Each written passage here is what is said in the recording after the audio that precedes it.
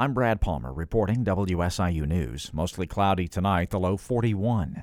Southern Illinois University Carbondale spring 2024 enrollment is up almost 4%, a total of 401 students compared to last year.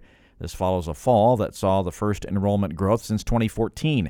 A total of 10,525 students are pursuing their degrees at SIU this spring. The school points out spring enrollment is usually less than fall because of December graduations. Enrollment for undergraduates is up 4.4% from spring of last year, while graduate enrollment rose almost 3.5%. Enrollment also increased among Black, Hispanic, and international students. About 84% of new freshmen continued their studies into the spring. For more details, go to WSIU.org. The Amateur Trap Shooting Association's signature event will remain in Southern Illinois for the foreseeable future.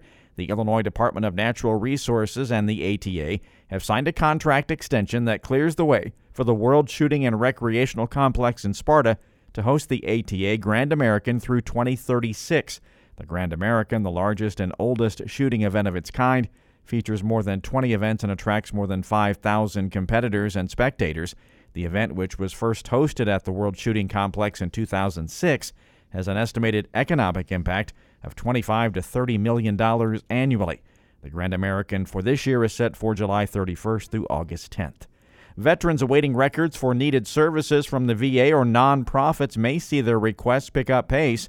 St. Louis Public Radio's Will Bauer reports that the National Records Center for Veterans based in St. Louis County has cleared a backlog. Work at the National Personnel Records Center piled up well into the pandemic. In March 2022, requests reached 600,000, a figure that the federal agency had never seen before. After bringing back employees into the office and making other adjustments, the Record Center in St. Louis County, which serves the entire country, has brought the backlog below 100,000. Rebecca Tallman works with Veterans Housing. She expects wait times to drop. So now that they're clearing that backlog, that's amazing because that means that a veteran doesn't have to wait as long to receive the services that they truly need or the income that they need because they're unable to work due to those disabilities. The center's director says employees worked a lot of overtime and weekends to clear the backlog. I'm Will Bauer. Attorneys for people in Illinois prisons are decrying the state's decision to award another multi-billion-dollar contract to a controversial prison health care provider. WBEZ's Patrick Smith has that story. Courts and experts have repeatedly found that the quality of care provided by Wexford Health Sources is so bad it violates the U.S. Constitution. The state's most recent prison health care contract with Wexford has expired, but last week the Illinois Department of Corrections announced a new 10-year agreement worth $4 billion. It's a demonstration that you don't have to do it right to make money. Attorney Harold Hirschman represents inmates who have sued over prison health care. I just don't understand how the state can go back to the well again and again and again. A corrections spokesperson says Wexford's was the better of the two bids the state received. Patrick Smith, WBEZ News. Illinois House Minority Leader Tony McCombie is spearheading a new podcast series called Capital Crimes to chronicle the stories behind legislation introduced in the Illinois House of Representatives. She says listeners will hear from the sponsors of legislation as well as the perspective from witnesses and experts.